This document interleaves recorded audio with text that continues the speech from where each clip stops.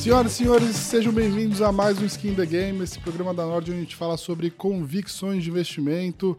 Hoje a gente vai trazer um convidado que já esteve aqui antes, né, para a gente falar de investimentos em ações, tanto no Brasil quanto nos Estados Unidos. Pedro Andrade, que está na IP já há mais de 21 anos. Começou lá como estagiário, né, tem uma carreira gigantesca numa das, uma das gestoras de ações mais longevas do mundo. Vou falar aqui, o Pedro entrou na IP em 2002, né, é gestor hoje do IP Participações, IP Atlas e IP Previdência, economista também economista pela Pontifícia Universidade Católica do Rio de Janeiro. E aí, Pedro, tudo bem? Tudo bem, Bré. Obrigado pelo convite. Muito bom ter você aqui. Acho que a primeira pergunta que a gente quer fazer para ele, né, Luiz? A gente estava discutindo isso antes, né? Onde estão as maiores oportunidades hoje da Bolsa, né? Na Bolsa americana ou na Bolsa brasileira? Legal, assim, a gente pode investir tanto no Brasil quanto no exterior, especialmente no IP Participações, que é o nosso fundo mais antigo. O fundo começou em 93 e de 94 para cá multiplicou o patrimônio do investidor em mais de 200 vezes. A gente busca manter o fundo sempre em empresas de altíssima qualidade. Isso é uma convicção que vem da experiência. Assim. A gente foi aprendendo ao longo do tempo que investir baseado basicamente no preço, quer dizer, aquela história de que tem preço para tudo, nos leva a inúmeras armadilhas. Então é bom primeiro levantar muito a barra, buscar apenas os negócios excepcionais.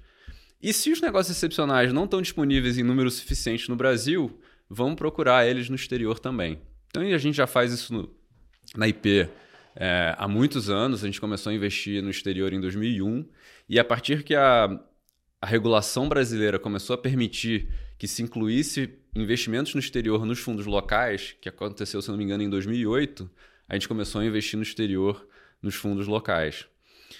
Hoje, quando a gente vê o mercado, a gente encontra, assim, eu acho que depois de um período de correção longo aqui no Brasil, que na nossa visão começou no final de 2019, um período em que a gente viu o mercado local extremamente caro. Você viu inúmeros fundos subindo 50% naquele ano. E a gente se perguntava, pô, as empresas não estão gerando 50% a mais de valor do que no ano passado. Eu acho que o que houve foi um mercado que se esticou com todo aquele otimismo de Paulo Guedes, de um novo rumo para a economia. Os valuations chegaram a patamares que eu acho que ficaram insustentáveis. Com isso, a exposição do IP Participações ao Brasil caiu para a faixa dos 20 e poucos %. E com a pandemia, a gente teve ali em 21, acho que um outro surto de otimismo, e de lá para cá, com Lula na presidência, preocupações de política fiscal, política monetária, eu acho que a gente vem passando uma ressaca longa de correção desse valuation. E a gente até escreveu no nosso relatório de gestão do início do ano que a gente via um mercado local bem interessante. Tá? Que as coisas estavam bem descontadas e finalmente a gente estava se sentindo adequadamente recompensado por tomar o risco daqui. Então a gente aumentou bastante a nossa exposição ao Brasil, ela ultrapassou 40%. E hoje em dia a gente está por volta de 37% no Brasil e um pouco mais de 50% no exterior. A razão da gente ainda estar com bastante exposição no exterior é que, primeiro, também lá os valuations se corrigiram bastante de 21 para cá e a diversidade de negócios excepcionais que a gente tem lá é enorme. Você tem situações de diversos tipos, empresas de diversos setores, cada uma com sua tendência secular diferente de crescimento, times excepcionais de gestão, estruturas competitivas favoráveis de diversos tipos também. Então, tem muita coisa para fazer lá fora, então vale a pena aproveitar.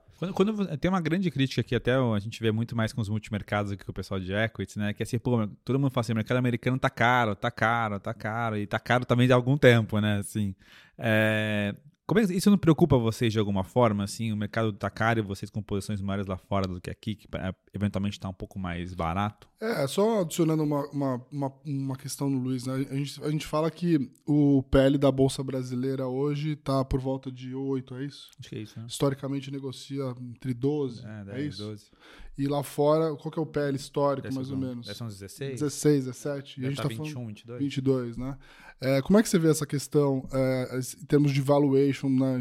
Todo mundo tá... Todos os gestores multimercados estão falando que a bolsa tá cara, acho que já faz mais de ano, né? Mais de ano. Vendido, muita gente até foi estopado. Né? Qual a sensação para vocês em relação a esses dois universos, dado que a gente tem uma bolsa brasileira muito mais barata? Obviamente, vocês também fazem stock picking, né? Então a gente não está falando de comprar Ibovespa e comprar S&P, mas como é que vocês estão vendo essa questão dos valuations em si?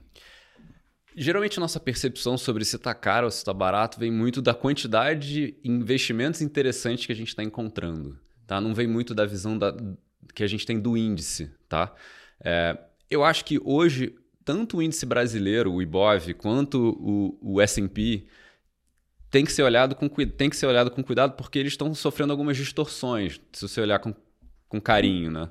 Acho que aqui no Brasil você sempre teve a distorção das empresas de commodities e as empresas estatais, que negociam em patamares de múltiplo muito baixos e não necessariamente você vai querer investir mesmo nesses patamares, porque elas podem viver períodos ou de queda de commodity ou de destruição de valor nas estatais que os múltiplos, mesmo baixos, não vão te compensar.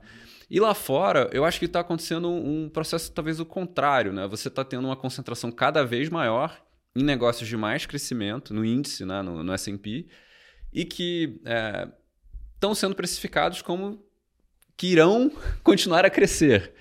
E aí, se você olha o S&P, vocês estão falando de múltiplos, talvez para esse ano, ou últimos 12 meses. Pensando em múltiplos para os próximos 12 meses, você olha o S&P na casa de umas 19 vezes, e você olha o S&P Equal Weight, né, o S&P com peso igual para todas as ações, na casa dos 15,5. Esses 15,5 são um múltiplo médio ou um pouco abaixo da média dos últimos 15 anos. Não me parece um patamar exagerado. Quando você olha para o S&P tradicional, o que você tem ali 7 empresas de tecnologia gigantescas que performaram super bem esse ano e que estão negociando em patamares mais altos. Até, assim, esse grupo das Big Techs é um grupo que a gente investiu muito ao longo dos últimos 15 anos, assim, até antes delas serem chamadas de Big Techs, né? Numa época em que investir em tecnologia era meio heresia para investidores de valor, era uma coisa arriscadíssima. A gente achava já que alguns desses negócios tinham características excepcionais, né? Proteções competitivas incríveis, capacidade de crescimento, de criação de mercados sensacionais. E eu acho que ao longo do tempo a gente conseguiu aproveitar essas curvas de crescimento da Apple, da Microsoft, do Google, até do Facebook. Tem até uma carta de vocês que falam sobre Apple, né, que ter saído antes. Sim, a da Amazon também. A gente escreveu uma carta em 2016 sobre a Amazon. Só que hoje a gente olha para elas e a gente fala, tá, você está negociando, por exemplo, um Apple a 30 vezes o lucro. Caiu um pouco, está 27, 28 vezes o lucro agora. O principal negócio dela, que é metade do lucro, é o iPhone, que é um negócio saturado, né? Que não cresce receita, não cresce o volume de unidades vendidas. Se não me engano, desde 2015 ou 2016, que foi quando o iPhone 6 foi lançado. Só que vem conseguindo colocar preço e vender serviços e tem conseguido crescer seu lucro, seu fluxo de caixa livre. É um modelo de negócios super bonito, a conversão de lucro para caixa é sensacional. Tem uma posição competitiva super sólida, então acho que não é mais vista como uma empresa de hardware de risco como era antigamente. Só que 30 vezes acho que implica num crescimento, uma explicativa de crescimento que não sei se é razoável se esperar. E essa é uma ação que a gente conseguiu aproveitar muitas vezes ao longo do tempo, porque ela sempre deu sustos, né, para os investidores. Sempre tinha alguma questão que assustava todo mundo, o valuation comprimia para patamares assim gritantes, como 5 vezes o fluxo de caixa livre lá atrás, em 2013. Acho que em 2018 chegou a 10 vezes o fluxo de caixa livre. E aí você, como investidor paciente, reconhecendo os méritos da companhia, você conseguia fazer um investimento com uma simetria muito a favor de você. Eu acho que hoje o mercado meio que está considerando ela uma bond-like equity, tipo assim, tipo uma Coca-Cola, que isso aqui vai sempre dar certo e então vamos pagar um múltiplo alto porque estamos seguros. Eu não gosto de fazer isso. Até a gente investe em Berkshire, que tem uma participação grande na Apple, e volta e meia a gente faz o hedge dessa posição para diminuir o risco da gente ter uma correção na Apple que afete o valuation da nossa exposição em Berkshire.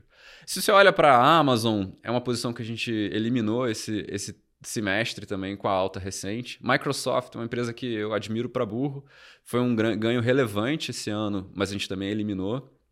Meta a gente eliminou de final de 21 até o início de 22, por questões competitivas. Então a única relevante que a gente mantém é Google. Então das Big Techs, a única que a gente tem é Google. Então quando eu olho essa distorção do S&P, eu não me preocupo tanto, porque a gente não está participando tanto dessa distorção. E eu acho que essas empresas também têm vários méritos. Assim, talvez você possa chegar à conclusão de que o S&P mereça ser um pouco mais caro hoje, estruturalmente, porque essas empresas têm características melhores do que o mix anterior do S&P. Talvez não seja tão justo a gente considerar o mesmo nível de valuation, dado que os valuations históricos, as empresas hoje do S&P que estão compondo ali aquele índice, elas são empresas muito mais globais do que, e assim, muito mais diversificadas até no tipo de produto, né? Assim, acho que se você for olhar o S&P de 20 anos atrás, provavelmente o que dominava eram as empresas de petróleo, né? E, claro, e aí você vê hoje a participação dessas empresas é muito menor.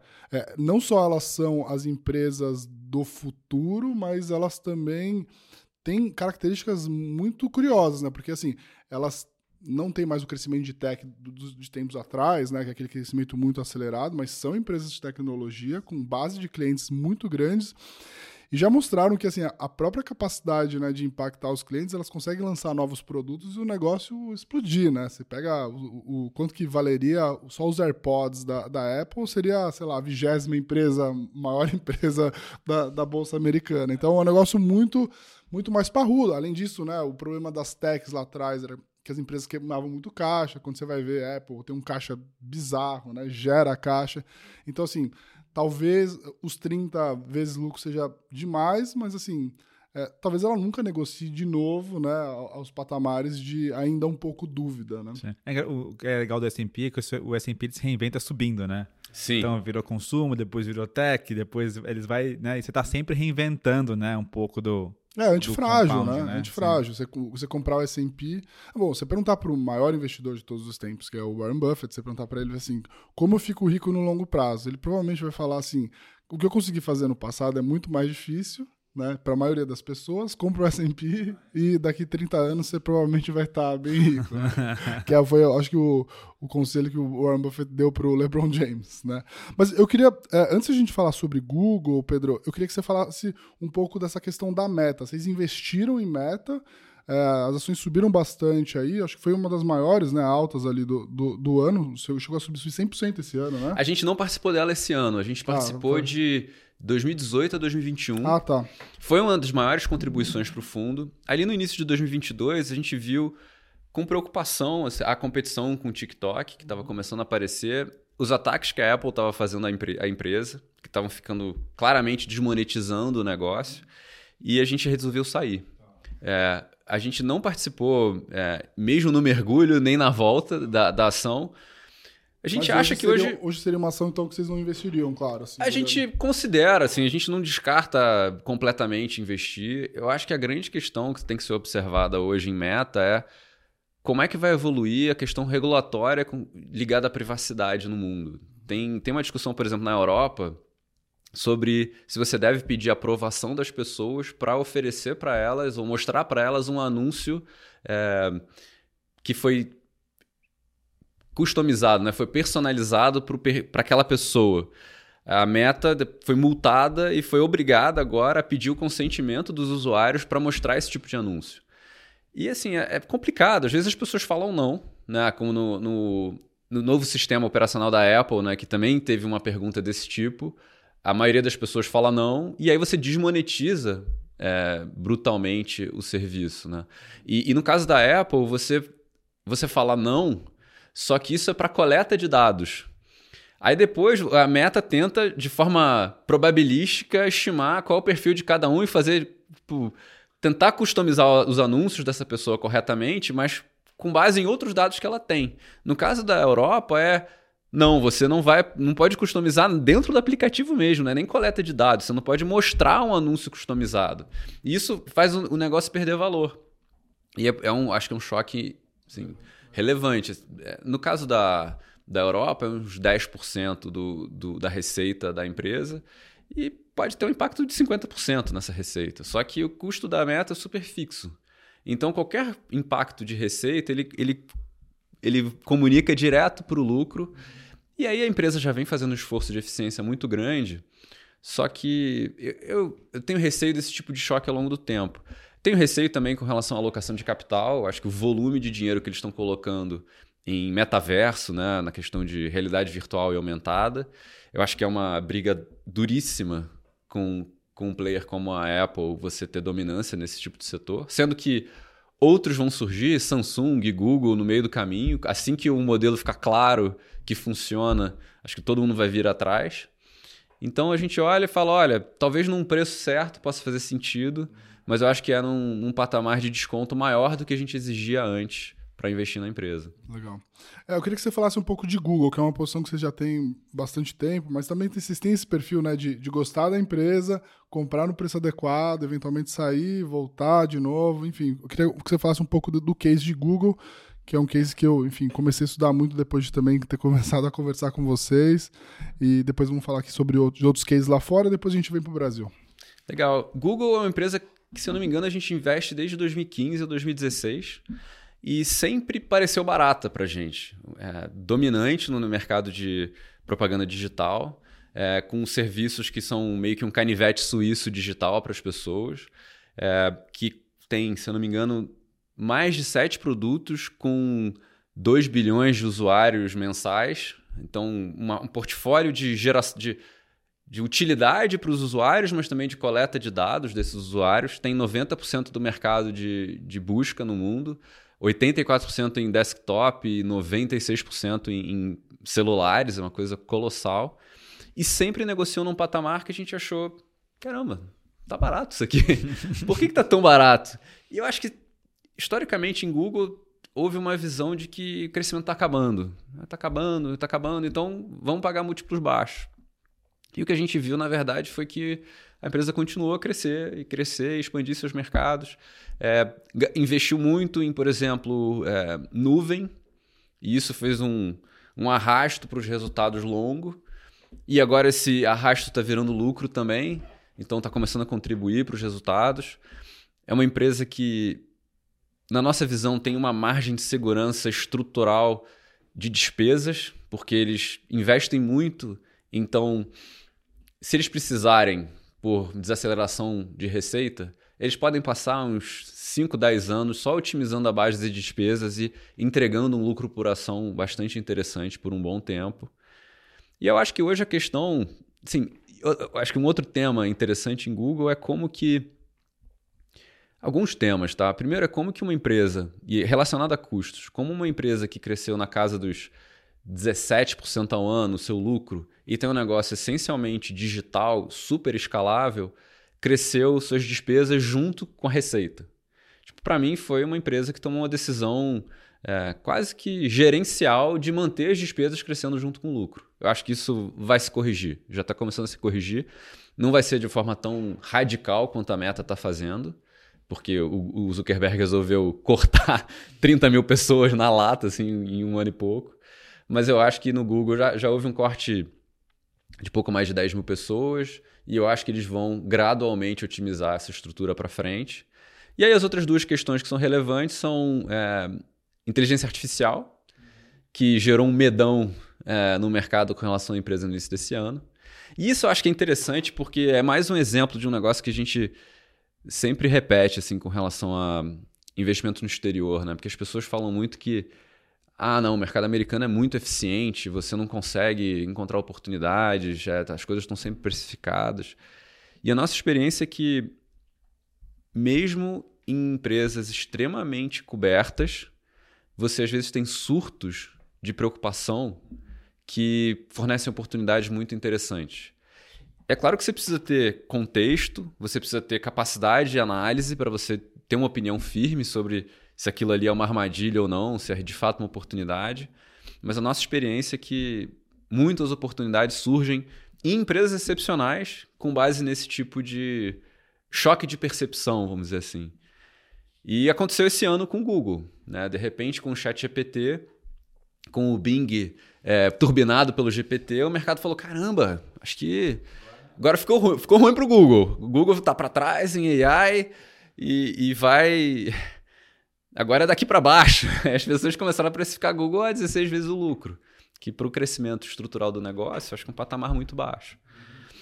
A gente fez um trabalho de pesquisa com muitas pessoas que a gente conhece e que a gente passou a conhecer nesse mundo de pesquisa do Google Brain, né, de inteligência artificial, até pessoas que saíram da OpenAI ao longo do tempo. E a nossa conclusão... A gente tinha várias perguntas, né? Primeiro, por que o Google não veio na frente? Né? O Google é tão... até na nossa cabeça, tão reconhecido como sendo ultra competente em AI, por que ele não chegou na frente? A outra dúvida é, tá bom, agora que ele vai ter que fazer isso, será que ele perde receita? Né? Se ele for forçado pela competição a adotar isso, será que ele perde receita? E o custo? Será que vai aumentar porque ele está oferecendo esse tipo de coisa? E aí outra questão que a gente tinha, que eu acho que era a mais difícil de responder, era, mas Google, vamos supor que o Google até seja competente, mas ele se atrasou em lançar o produto, o ChatGPT veio na frente e forneceu um produto excepcional. Será que só pela captura dos dados do uso, o ChatGPT e a Microsoft vão fazer um produto inatingível pelo Google? Então a gente foi pesquisando essas coisas e a gente chegou a conclusões de que o Google essencialmente se atrasou porque ele estava preocupado com a segurança dos modelos, ele já tinha tecnologia super boa. Até um dos pesquisadores, ano passado, saiu do Google falando que a máquina está consciente. O nome dele era Blake Lemoine, até bati um papo com ele. Ele falou assim, cara, a gente tem que parar para conversar eticamente aqui, porque como é que eu vou desligar uma máquina consciente? Ele teve papos assim, ultra filosóficos com a máquina, assim, no Medium. Dá pra você encontrar a transcrição do papo que ele teve com a máquina. Teve alguma coisa assim que você achou que... vocês chegaram a conversar sobre isso? Tipo, que tipo de papo que seria meio doido, assim? Um papo sobre a existência da máquina, como a máquina se sentia, como é que o medo que ela tinha de ser desligada, coisas desse tipo, assim. Então, que doido. Tem uma transcrição, é bem interessante. Só que o ponto é que existia uma máquina no Google naquela época já, que é o modelo Lambda, que chama, que era bom o suficiente para convencer um pesquisador do Google de que ali tinha consciência. Então não é como se o Google tivesse completamente fora do jogo. Então por que o Google não jogou, né? E a conclusão que a gente chegou conversando com pessoas que estavam lá na empresa naquela época foi que foi uma questão de segurança de marca, quase. Eles chegaram à conclusão de que esses modelos são perigosos ainda. Tem até esses modelos de LLM, né? Large Language Model. Tem até casos de startups em que o modelo sugeriu suicídio para o usuário. Tipo, o usuário usando o modelo como terapeuta, e o modelo é realmente difícil demais isso daí, acho que você podia se matar. Então, assim, cara, imagina o Google ter esse tipo de... ver seu produto ter esse tipo de comportamento. Então, a gente... acho que a empresa chegou à conclusão de que não valia a pena arriscar lançar logo esse produto. E com o lançamento do ChatGPT, que aí o cálculo de uma startup é totalmente diferente, né? A gente tem um negócio aqui sensacional, diferente, vamos lançar. Eles mesmos se surpreenderam com o nível de atenção que aquilo tomou. Mas que, de fato, o produto já é muito útil. Mesmo ele gerando erros, ele é muito útil. E quando ele funciona, ele parece o oráculo do conhecimento humano, né? Parece que você tem ali todo o conhecimento do mundo à sua disposição e que você vai pedir qualquer coisa para ele e ele vai te dar. E vai fazer para você um trabalho que você precise fazer você mesmo, ele vai resolver para você. Só que, olhando com mais cuidado, né, depois de algum tempo, as pessoas estão vendo que tem as tais das alucinações, que os modelos erram bastante, e que você tem que, como usuário, então, tomar muito cuidado com como usar o resultado disso. Então, bom, Google não foi na frente, não por falta de talento, mas porque tinha medo dos modelos. Mas nessa pegada, vamos dizer assim, né? O pessoal sempre entra nessa história do quero comprar o hype, né? Quero comprar o hype. Assim, teve a história lá atrás, né, de maconha, o pessoal não sabia se comprava o ETF ou se comprava as empresas de maconha. Tem cripto também. Teve a história das criptos e tal. Assim, dá para dizer que o Google continua sendo uma empresa boa, que cresce, com dominante e vai ser uma das grandes empresas que vão surfar o AI daqui para frente? Eu acho que sim. Eu acho que o Google tem algumas vantagens importantes para brincar nesse mundo. Acho que uma é que ele tem uma distribuição tremenda. Para você conseguir fazer um AI bem feito, você precisa de exposição a dados. E eles têm não só acesso aos usuários, né, com esse monte de serviços, com muitos usuários, com 2 bilhões ao menos de usuários, como eles têm informações de verticais, né? Você tem mapas, você tem voos, você tem livros, você tem hotéis, você tem... Todo tipo de informação vertical está sendo armazenada no Google há mais de uma década. Você tem também, acho que, toda a experiência de amadurecer o serviço de busca. Antigamente, o serviço de busca do Google ele lidava com os links. Né? Quantos links levam para uma determinada página? Isso tornava aquela página mais valiosa nos olhos do serviço de busca. Hoje em dia, ele tem uma série de outros sinais que ele usa para determinar qual é o resultado mais interessante. Um dos sinais que ele usa, um dos serviços que estão ali por baixo, é um negócio chamado o Knowledge Graph, que é essencialmente um mapa de entidades que existem no mundo. Entidades podem ser negócios, pessoas, países, celebridades. E aí você tem as características de cada uma dessas entidades. Você consegue, com essa base informacional, fornecer isso para um AI e conseguir respostas muito mais ricas por conta disso. Tem...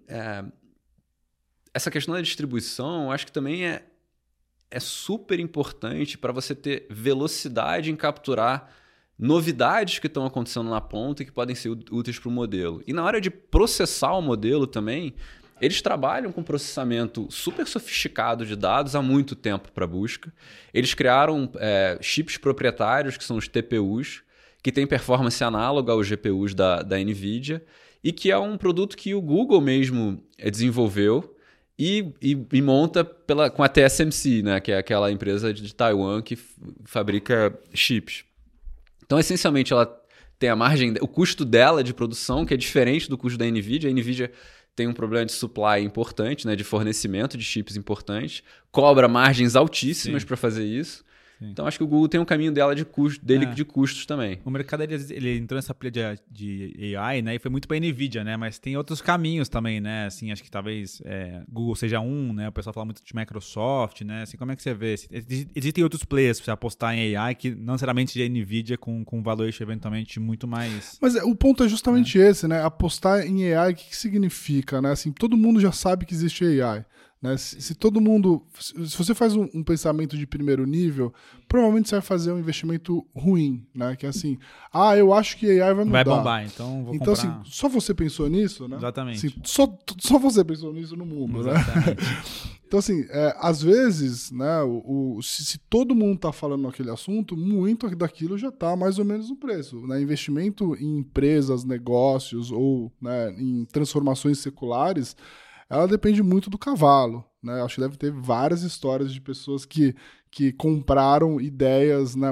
A própria história do Zoom foi assim, de ter comprado as empresas que e-commerce. Não, as empresas que faziam, por exemplo, vacinas e tal, né? O pessoal, nossa, agora essas empresas vão bombar. Aí o cara compra no raio, onde todo mundo tá falando, o negócio depois despenca, né? Então tem que tomar bastante cuidado com essa ideia aqui.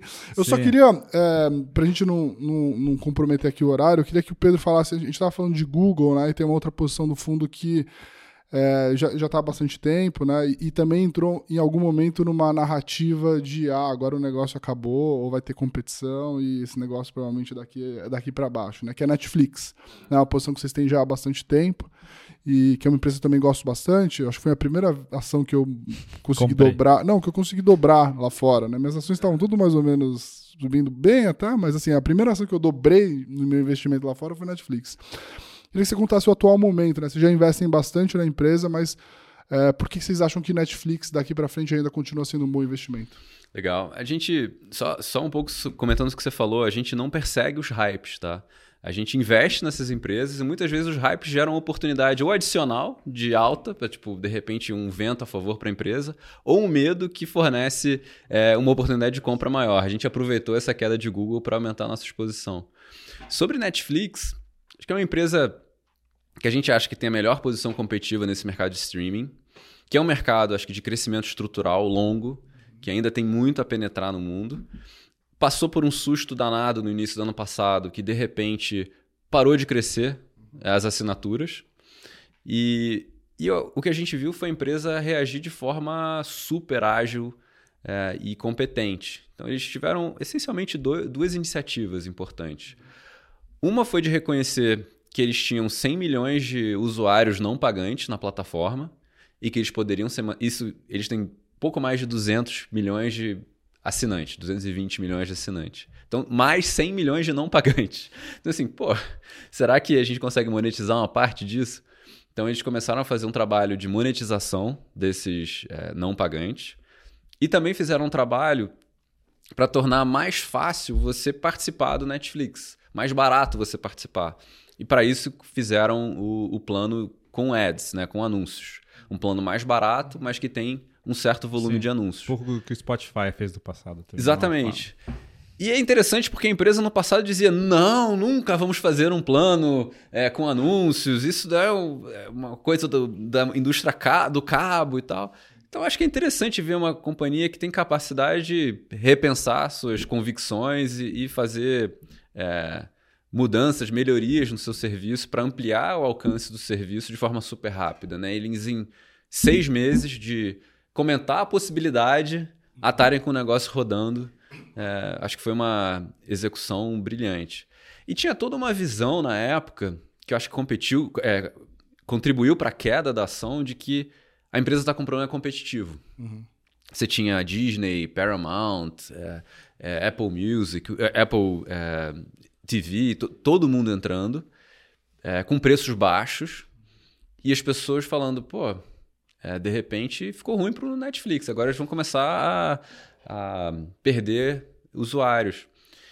E o que a gente viu, até analisando no detalhe como é que foram os fluxos de usuários no setor, é que eles não perderam usuários para a competição. O problema que eles tiveram no ano passado não foi de perda de usuários para a competição, foi uma ressaca, talvez uma ressaca na pandemia, talvez uma questão até de oferta de conteúdo em determinados mercados que cresciam muito, talvez o conteúdo não tivesse tão adequado, talvez na Índia, por exemplo, naquele momento. Uma questão cultural também, né? Como é que você coloca isso? Exatamente, assim, é muito importante eles estarem com conteúdo adequado para cada região, para eles continuarem a crescer o volume de usuários. Eu acho que eles talvez tivessem errado ali um pouco o conteúdo. E os competidores, esses que estavam incomodando, começaram a ter problemas sérios, porque, por exemplo, a Disney, né, é um negócio, marcas fantásticas, com conteúdo fantástico, só que tem um caminhão do seu valor no business tradicional de cabo, que está declinando, e está criando um negócio novo no business de streaming, que ao invés dele entrar com uma proposta de premium, cobrando caro, eventualmente até mais caro do que a Netflix, para formar uma imagem de serviço especial e ganhando assinantes com calma, ele resolveu ir com maximizando o número de usuários e com preço baixo. E o que aconteceu em determinado momento é que ele estava oferecendo muito conteúdo por muito pouco. Uhum. Tinha um lado tradicional do business dele desmonetizando e ele não conseguindo ainda compensar essa perda com outro negócio, um negócio deficitário. O que está acontecendo agora é que ele está aumentando o preço colossalmente desse lado e começa a considerar licenciar conteúdo de volta para a Netflix, conteúdo que tinha tirado da Netflix para conseguir monetizar melhor esse conteúdo.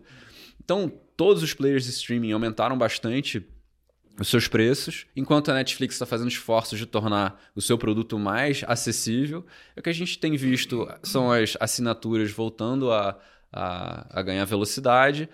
E assim, eu acho que o mercado caindo no colo dela de novo. A gente acha que a empresa tem uma posição ainda muito sólida para continuar a caminhar e se manter na liderança desse mercado por muito tempo. Nessa questão de cobrar em cima de usuários que eventualmente compartilhavam, assim, esse mix foi positivo de fato para a empresa? Assim, existe uma expectativa de que eu aumento o preço eventualmente eu perco mais quantidade do que eu consigo adicionar, né? A receita no limite é menor, né?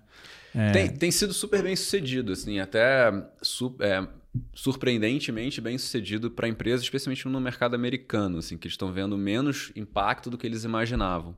Mas eles tiveram testes na América Latina e eles executaram, por exemplo, na América Latina antes do mercado americano e viram sempre uma curva, né? Que primeiro as pessoas se irritam e e cancelam, e depois gradualmente voltam a assinar, e depois você supera o volume de assinaturas que você tinha antes e com uma monetização melhor.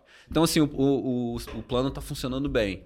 Agora, é algo para acontecer que vai ser provavelmente capturado em alguns anos, não vai ser uma coisa de poucos meses para resolver essa conta. Sim. Acho que a gente podia falar um pouquinho de Brasil também, não? Antes disso, só para terminar a parte de global, queria que você falasse assim, um pouco do case de Airbnb, né, que é um case também que vocês já tiveram, enfim, estão olhando de novo. Por que vale a pena investir em Airbnb hoje? Airbnb eu acho uma empresa excepcional. Assim, tem algumas características que a gente gosta. Né? A gente gosta de empresas que têm efeitos de rede. Então, a Airbnb é uma empresa que conseguiu convencer um estranho ou muitos estranhos a alugarem seus imóveis para outros muitos estranhos. É um negócio difícil pra caramba de fazer. A empresa, se não me engano, começou em 2008 e eles demoraram até 2013 ou 2014 para começar a fazer essa máquina girar, porque é muito difícil você convencer as pessoas a fazerem isso, né? É um comportamento bem arriscado, entre aspas. Agora, de uma startup gastadora que cresce muito, mas que conseguiu produzir esse efeito de rede, o Airbnb hoje é uma empresa que é absolutamente dominante nesse mercado de aluguéis de temporada. Ela tem, do que é listado nela, que são mais de 7 milhões de propriedades, ela tem a exclusividade de 64%. 64% do que é listado nela é só listado nela. Ela tem, se você olha a indústria inteira de aluguéis por temporada, mais da metade da indústria só lista nela. Então são indivíduos que olham para o Airbnb e falam: quero listar minha propriedade só no Airbnb, funciona para mim, tá ótimo. Então, com isso, ela tem uma seleção para quem está querendo alugar um imóvel muito maior do que a competição. E, antigamente, ela era uma startup, como eu estava falando, gastadora, que crescia horrores, mas mantinha a margem baixinha, até tomar um susto danado na pandemia, quando, de repente, o mercado parou. E a empresa teve que levantar dinheiro às pressas, um valuation ruim, e o Brian Chesky, que é o fundador, chegou à conclusão de que, caramba, a gente tem que mudar a forma que a gente opera. Então, de 2021, que foi o ano do IPO da empresa, até hoje, a margem líquida da empresa saiu de menos 4% para mais 24%. Caramba. Então, assim, foi uma explosão de rentabilidade. Ele mudou a estrutura da empresa, a estrutura operacional da empresa, tornou ela muito mais simples, muito mais focada. Ele diz que ele botou todo mundo na mesma agenda, no mesmo time frame. A gente vai lançar produtos ou funcionalidades novas 2 vezes por ano. A empresa inteira vai ficar na mesma agenda e eu vou liderar a agenda da empresa e não vai ter um zilhão de iniciativas diferentes com time frames completamente diferentes. Ele tem se inspirado muito na Apple. Ele tem um contrato com a Love From, que é a empresa do Johnny Ive. Então ele tem se consultado muito. Johnny Ive era o líder de design da Apple na época do Steve Jobs. E então tem se consultado bastante com a Apple, com o Johnny Ive sobre o que ele pode aprender com a Apple. Então tem sido interessante também. Então o que a gente tem visto é uma empresa com características excepcionais de posição competitiva, que ainda tem muito crescimento para frente. É um modelo de negócio extremamente gerador de caixa. Para cada $1 de lucro, você gera mais ou menos $1,50 hoje de fluxo de caixa livre. Quer dizer, você gera muito mais caixa do que seu lucro. Por que isso? Porque ao se estabelecer nesse mercado, o Airbnb conseguiu convencer os usuários e os proprietários a que ele vai cobrar do usuário no momento da reserva e ele vai pagar o proprietário no momento do check-in. Então ele fica com dinheiro ali uns 3, 4 meses, que é um caminhão de retorno. Exatamente, de caixa que ele consegue ter de capital de giro. Então é excepcional. Agora com o juro americano alto, então ele põe esse dinheiro no banco, rentabiliza esse dinheiro. 5%. O que é muito louco é porque o Airbnb está no mesmo valor, mais ou menos, desde o IPO, né? O IPO foi, acho que em dezembro de 2020, é isso? Faz sentido isso? Pode ser. $139 e agora está 126. É isso aí. Ele chegou a bater 210, se não me engano, e depois foi murchando. Teve sua ressaca de pandemia também. Durante a pandemia aí bateu...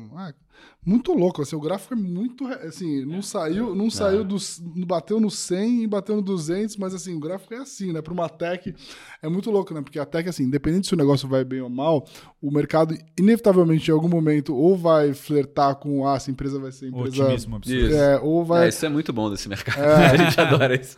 Então, a gente iniciou o investimento por volta de uns 100 e pouco, 106. As ações subiram, isso foi no início acho que foi março, abril desse ano. As ações subiram, assim, rapidamente para uns 150, a gente eliminou a posição, a gente falou, cara, talvez a gente precise dar um tempo ainda para acreditar que vale isso tudo. E aí, logo em seguida, descontou de novo por volta dos 120, a gente está voltando a montar gradualmente a posição, porque os resultados têm vindo melhor até do que a gente imaginava. Sim. Acho que tem muito crescimento ainda pela frente, a gente está animado. Não, podemos falar de Brasil? Vamos falar de Brasil. Você sabe quais são as posições, então você já pode perguntar one-on-one. Eu queria aproveitar nessa questão de tech, né? Porque tinha uma discussão muito grande em 2020, 2021, que era sobre os bancos digitais, né? Que assim, esses bancos vão disruptar todos os bancos tradicionais, Bradesco, Itaú, todo mundo. O que a gente viu, na verdade, não tá muito bem assim, né? Acho que no Nubank foi um pouco melhor, mas os outros não, né? Como é que você vê esse ambiente do que era pro que é hoje? Vocês têm uma posição grande também em Itaú. Como é que vocês estão vendo isso? Itaú vai dar o Ibope aqui, né? Por que investir em Itaú nos dias de hoje, com os bancos digitais disruptando e alguns bancos digitais já entregando bons resultados? Bons resultados. Né? Não é mais uma ideia só, né? Exato. Tem um resultado ali. Eu acho que, como a gente estava conversando, né? A gente não necessariamente vai encontrar os melhores retornos comprando os consensos que estão por aí. E às vezes você ir contra uma unanimidade negativa pode ser útil. Eu não sei se tem uma unanimidade negativa com relação ao Itaú. Acho que se houve, a gente já passou um pouco dessa fase. Mas acho que ainda tem um valuation muito barato para um negócio que a gente acha que é realmente muito bom, muito bem tocado. 8 vezes lucro hoje, é isso? É algo um pouco menos que isso até. Tem uma questão do JCP, que eu acho que pode impactar um pouquinho isso. Mas para nós está negociando um earnings yield acima de 10%. Que eu acho que é super barato. Bem acima de 10%, eu acho que é super barato. E geralmente a visão, né, de por que não investir é a disrupção dos bancos digitais. A gente viu uma série desses bancos, eu acho que caindo pelo caminho, mas de fato alguns passaram a arrebentação. O Nubank é um deles. A gente respeita também muito o mercado pago. Acho que está fazendo um trabalho excelente. Só que quando você olha o business do Itaú, uma parte de varejo talvez seja 30% do Itaú. E dependendo de como você vai cortar ali, o quanto que o Nubank pode afetar o banco, seria talvez menos de 15% do banco, algo por aí. Então, a gente acha que é um pouco superestimado esse impacto. A gente acha que o banco está executando maravilhosamente bem, inclusive abrindo mão de receitas que talvez sejam menos sustentáveis ao longo do tempo, receitas de anuidade de cartão, por exemplo, algumas tarifas de conta. E eu acho que ele está conseguindo gerenciar os custos de agência, está conseguindo gerenciar muito bem esse crescimento.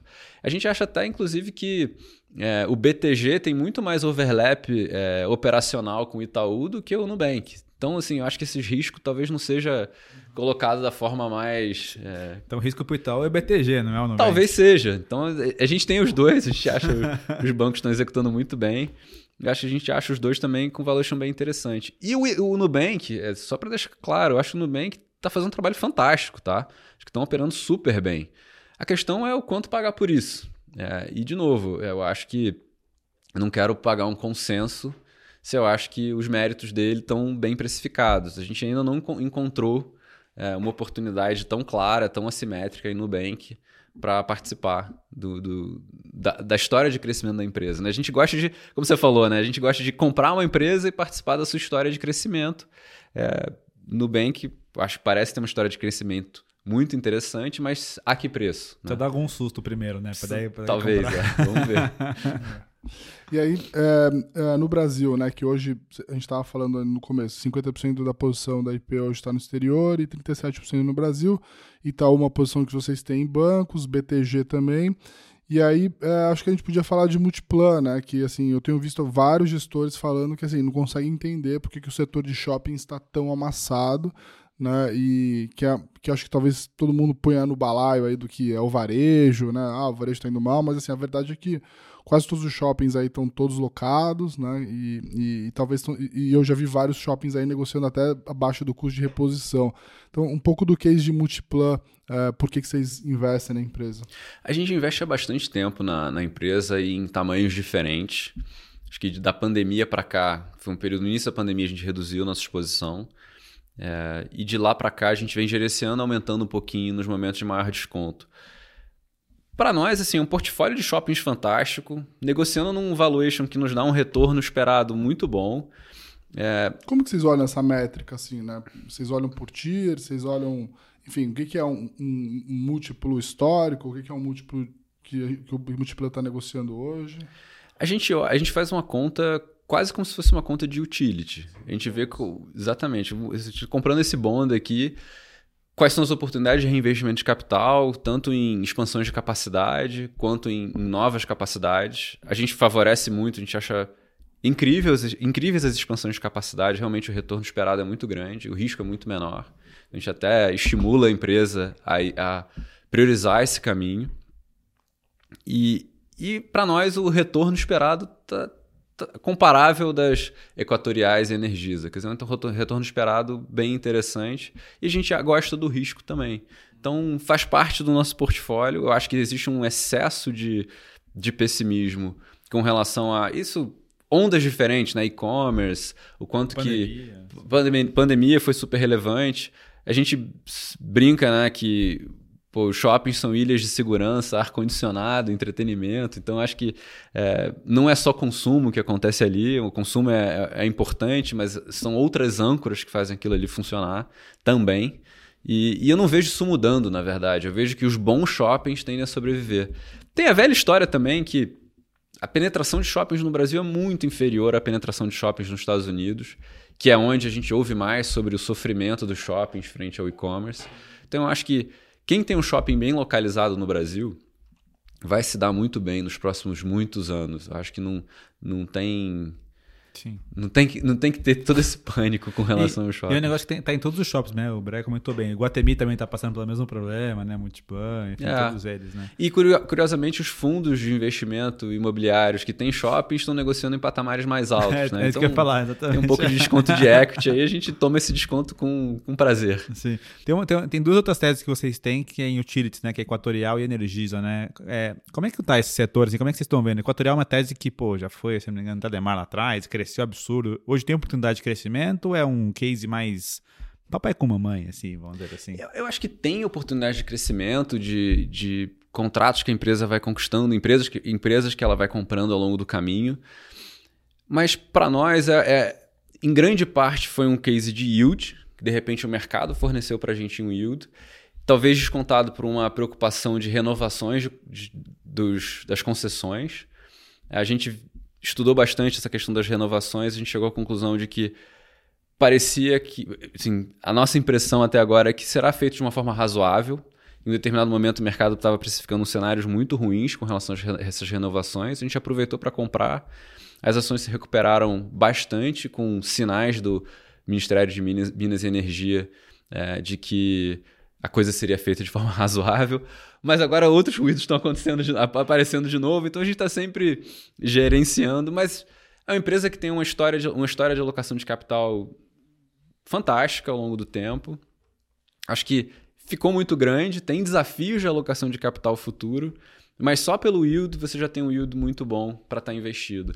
A gente teve esse ano mais facilidade de comprar ações por yield no Brasil, né? Ações sem tanto crescimento, mas com muito preço descontado, como Itaú, como Equatorial, como Energisa, do que ações que crescem muito. A gente ainda acha que existe um certo prêmio por crescimento aqui no Brasil. Um prêmio por qualidade, de alguma forma. Eu julgo que Equatorial e Itaú são empresas de altíssima qualidade. Então, não é só qualidade, eu acho que é uma questão também de crescimento. As pessoas estão buscando o crescimento e a gente tem visto mais dificuldade de pagar por esse crescimento. Tem várias histórias, por exemplo, no mercado americano, em que a gente vê o crescimento com muita clareza. Você consegue fazer o filme com muito mais simplicidade para poder apostar. Por exemplo, Visa e Mastercard, assim, empresas que se beneficiam de digitalização dos pagamentos. Assim, você consegue fazer um mapa bonitinho de quanto é que vai crescer e por que tem que crescer e por que ninguém vai tirar elas do caminho. Acho que isso aqui no Brasil geralmente é mais difícil e surgem preocupações como reforma tributária e tal. Sim. O bom do Brasil é que ele tem mais risco, mas também tem mais prêmio, né? Então você consegue exatamente coisas mais interessantes também, né? Sim, mas para isso você tem que estar com o capital disponível para aproveitar, que é mais uma das razões da gente gostar de poder investir no exterior também, porque quando os choques aparecem aqui, a gente tem munição de capital que está em outros lugares para aproveitar. Legal. Eu acho que pra gente, já a gente falou bastante de vários cases aqui específicos, né? Acho que a gente podia falar de Localiza, por último aqui, fechando a parte de Brasil, que é uma empresa que, né, muita gente gosta, negociada como qualidade. Assim, Localiza no preços atuais, assim, me preocupa especificamente se a gente não tá pagando demais, prêmio demais por ela ser premium demais, né? Então eu queria ouvir um pouco de vocês o porquê investir em Localiza agora. Bom, Localiza talvez seja uma das companhias melhor geridas no Brasil. Tem uma posição competitiva sensacional, né? Tá hoje com seu principal concorrente alavancado, com um pouco mais de dificuldade de crescer do que o normal. E eu acho que nos surpreendeu bastante o quanto tem conseguido sustentar seu crescimento, mesmo com o aumento ou a redução do affordability aqui no Brasil, né? Assim, teve um período que Localiza crescia muito, enquanto que o juro estava caindo, o preço do carro estava estável. E a gente falava assim, não, ela se beneficiou bastante do juro, então por isso que cresceu tanto. Agora, quando esses vetores mudarem, vai ser mais difícil. E o que a gente tem visto é que o juro subiu pra caramba, os carros ficaram muito mais caros, né? O affordability piorou para o usuário e ela continua a crescer. Acho que a grande verdade é que ela, pela eficiência operacional dela, ela tem se tornado cada vez mais atraente frente à alternativa de ter o carro. E em muitas situações. E tem conseguido, acho que, fazer frente à competição muito bem nesse processo de crescimento dela, mesmo enquanto ela mantém uma taxa de reposição, né, de retorno sobre o capital muito atraente. Eu acho que essa questão do quanto pagar é uma questão que a gente discute também bastante, né? O quanto que você deve pagar por um negócio cuja perpetuidade é uma perpetuidade muito intensiva em capital, né? Compara com o Airbnb, né? O Airbnb tem de propriedades, né? Menos de 300 milhões de dólares, tá? E ela gera um caminhão de caixa enquanto cresce. Como eu estava falando, é mais da metade do lucro. 1,5 vezes lucro sobre o lucro em termos de geração de caixa enquanto cresce. A Localiza, para crescer, ela precisa investir em carro, precisa botar os carros nas lojas. É capital para caramba para conseguir gerar um retorno sobre o capital. Sim. Então, qual é o múltiplo de saída, né, razoável para isso? A gente tem uma discussão imensa na IP com relação a isso. Eu não acho que é na casa das 20 vezes lucro, que muitas vezes eu vejo as pessoas falando, não, a Localiza sempre negociou aí, média dos últimos 5 anos é mais de 20 vezes e tal, então tá barato, a gente precisa chegar lá. Eu não acho que é por aí, eu acho que é um múltiplo menor. O múltiplo exato a gente está discutindo, mas a gente acha que nos patamares atuais, dada a competência da companhia e o quanto ela tem capacidade de crescer, é um investimento interessante, uma posição pequena para média no nosso fundo. Tem algum desconto, né? Tem uma questão muito louca, né, das empresas da Bolsa, né, que assim, às vezes, também de novo, pensando muito nesse pensamento de primeira ordem, né, quando você coloca um cenário com várias variáveis que em tese são prejudiciais para alguns tipos de negócio, né, como o juro aumentando, enfim, o preço do carro aumentando, os impostos do setor aumentando, né, que é o caso muito da discussão sobre o mercado de locação, tem benefícios tributários, etc. O pensamento de primeira ordem das pessoas é falar assim, essa empresa vai ser dizimada, né? Só que quando a empresa é a líder do mercado, o que geralmente acontece, né, e principalmente em ciclos assim, às vezes de 1, 2, 3 anos, é que assim, toda a dominância que ela tem de ter às vezes 20, 30% do market share e depois o resto do mercado está muito fragmentado, ela atropela os outros. É que provavelmente os competidores vão sair do jogo completamente, né? Então assim, momentaneamente a empresa sofre, mas sofre muito menos do que os competidores, e quando o mercado volta, porque, né, tudo aqui é um pouco cíclico, né, a gente já está visto queda de taxa de juros à frente, provavelmente os preços também de carros se acomodam, né, a gente tem um problema de oferta ao longo do tempo, mas assim, essa empresa volta muito mais forte. Sim, né, e é assim, as empresas da Bolsa, geralmente a gente está falando, né, então assim, primeira empresa de locação é a Localiza, a segunda é Movida, a terceira não tem na bolsa, né? Então, assim, e assim para vários outros setores, né? Então, acho que tem uma questão aí que acho que as pessoas têm que tomar cuidado, né, nessa decisão, e é justamente nesses momentos que, quando a narrativa muito, né, superficial entra em discussão, aí que você tem várias oportunidades. Mas Sim. fala aí, Luiz. Não, e até foi excelente o seu ponto, porque eu queria perguntar exatamente sobre isso, porque no Brasil a gente tende a ir para o mercado, de forma geral, tende a ir para esses caras que são de mais qualidade, né, que são mais, né, mais premium de alguma forma, até porque aqui o ambiente competitivo é muito mais complicado, né, vira e mexe tem algum ruído ou outro. Você acha que esses negócios de mais qualidade, de alguma forma, estão mais bem precificados de forma geral, assim? Você tem vários cases aí, Renner, Localiza, mesmo Equatorial, Itaú, enfim, todos têm uma lista aí de... Uma das razões que a gente investe no exterior é justamente o fato de que, primeiro, você tem poucas alternativas de empresas realmente excepcionais aqui no Brasil. A gente conta 40 empresas boas e talvez 20 excepcionais aqui no Brasil. E elas não vão estar disponíveis o tempo inteiro num valuation muito interessante. A gente até acha que hoje elas estão em maior número disponíveis num valuation interessante do que recentemente. Como eu estava falando, assim, em 2019... Estava muito difícil, estava realmente complicado. Acho que 21 também ficou muito difícil. A quantidade de narrativas em torno de empresas, narrativas assim, ultra otimistas em torno de empresas que a gente acha que são normais, não são excepcionais. Uhum. Mas eu acho que hoje está num patamar bom. Assim, eu acho que o mercado, em geral, está largado, né? Acho que as pessoas estão focadas na renda fixa, ninguém quer saber de bolsa.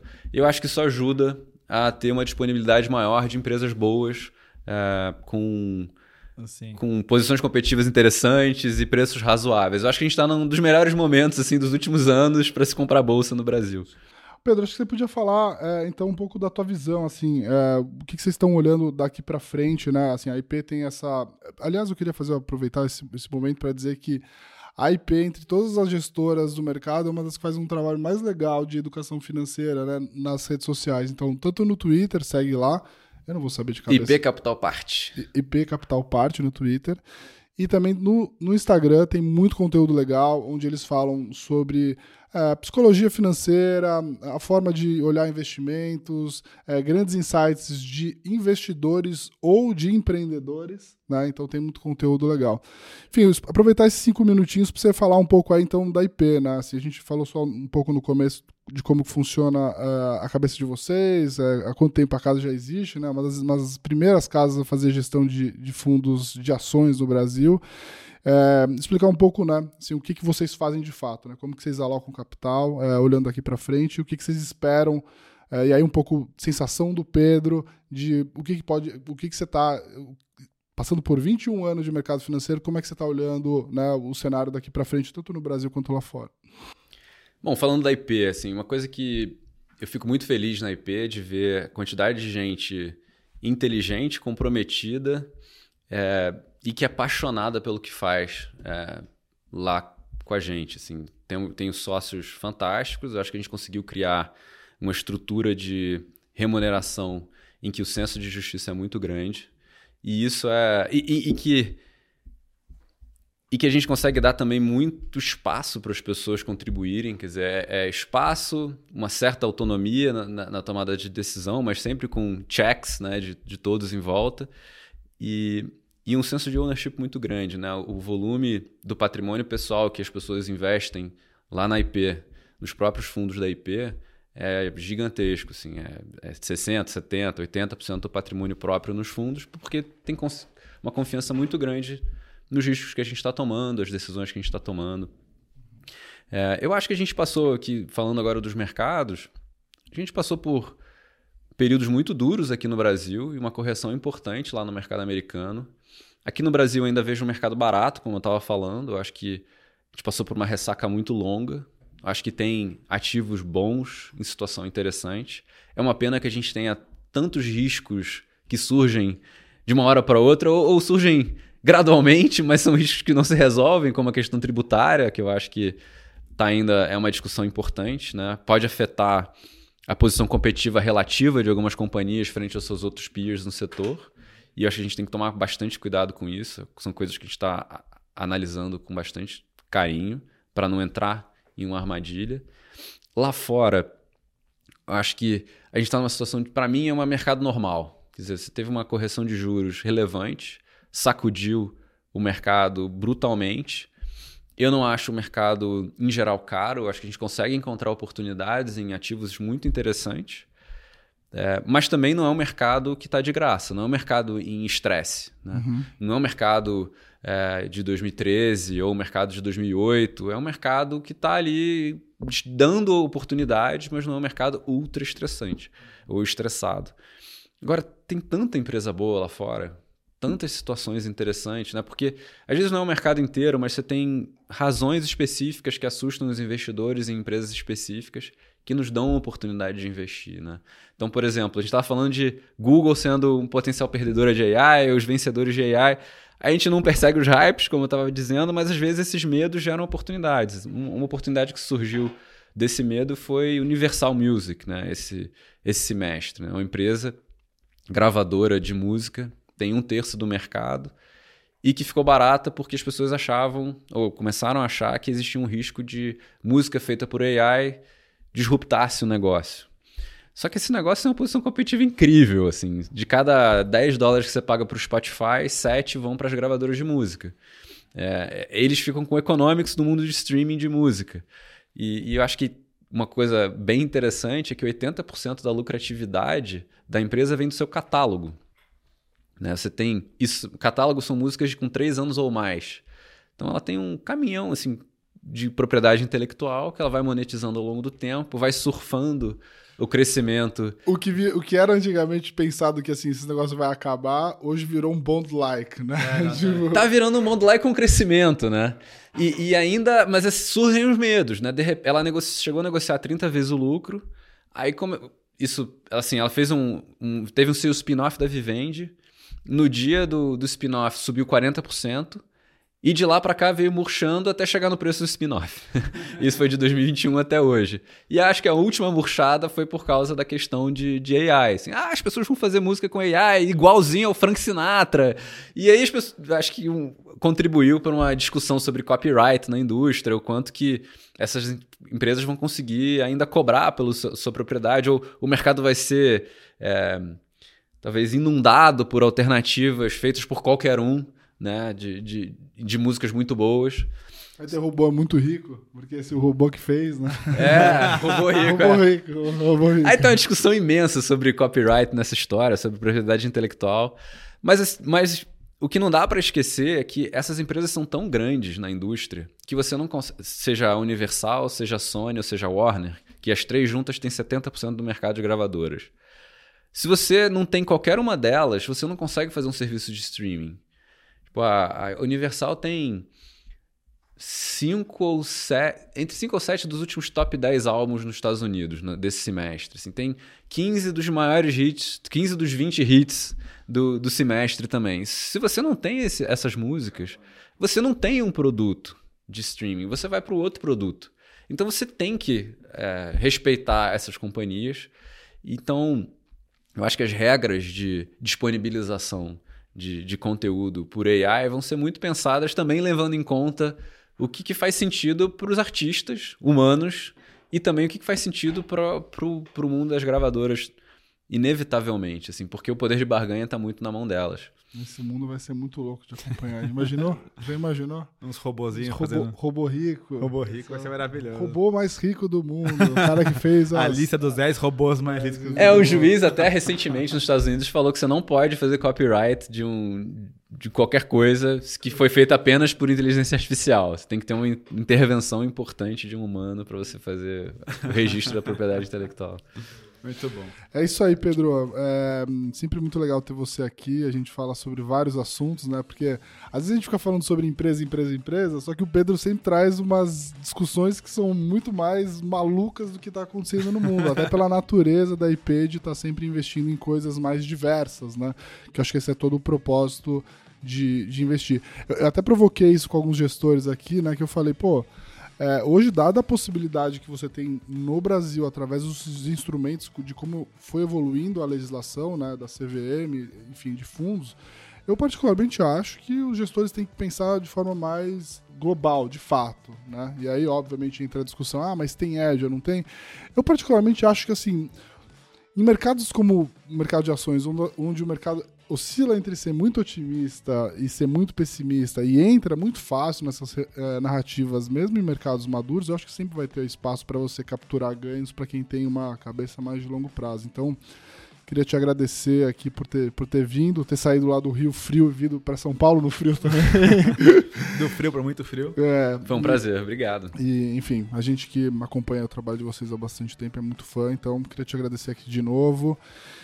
E daqui a provavelmente alguns meses a gente vai voltar para ver todas essas discussões, que acho que é um pouco do nosso trabalho aqui no Skin the Game, que é revisitar as teses. Vambora, tá ótimo, foi um prazer. Obrigado e até a próxima. Valeu pessoal, obrigado. Lembrando que o programa tá sempre aqui no ar toda terça-feira, quer dizer, a cada 15 dias, nas terças-feiras, a gente sobe no YouTube, também tá no Spotify, então curte, segue, compartilhe o conteúdo. Valeu, um grande abraço.